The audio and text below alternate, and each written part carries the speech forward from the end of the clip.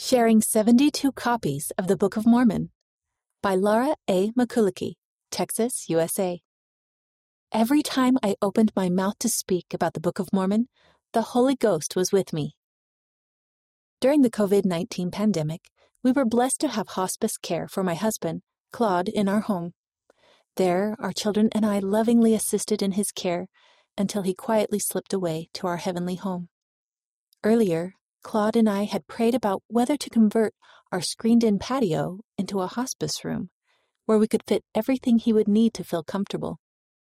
We received confirmation that we should proceed. To remodel the patio, several workers needed access to our home. Fortunately, the patio had a back door, so the workers could go in and out without having to enter our home's main living quarters.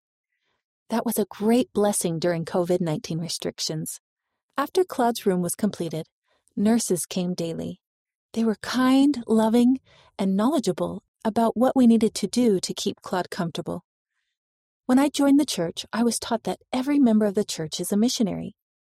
Because I love sharing the gospel, I ordered 3 cases of the Book of Mormon, 24 books in each case. I vowed to give a book to every person who entered our home. I marked important sections of each book with a business card I designed that featured a photo I took of the Salt Lake Temple. I also pasted my testimony onto the blank page at the front of each book.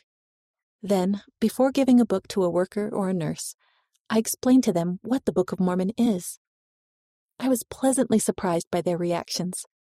Only one person refused to accept a book. Everyone else was interested in hearing about it.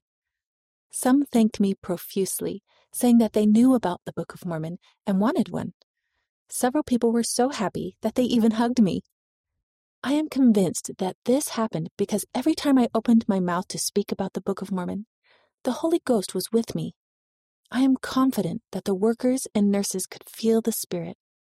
I gave away all 72 books, and I recently placed an order for 24 more. Read by Rena Nelson.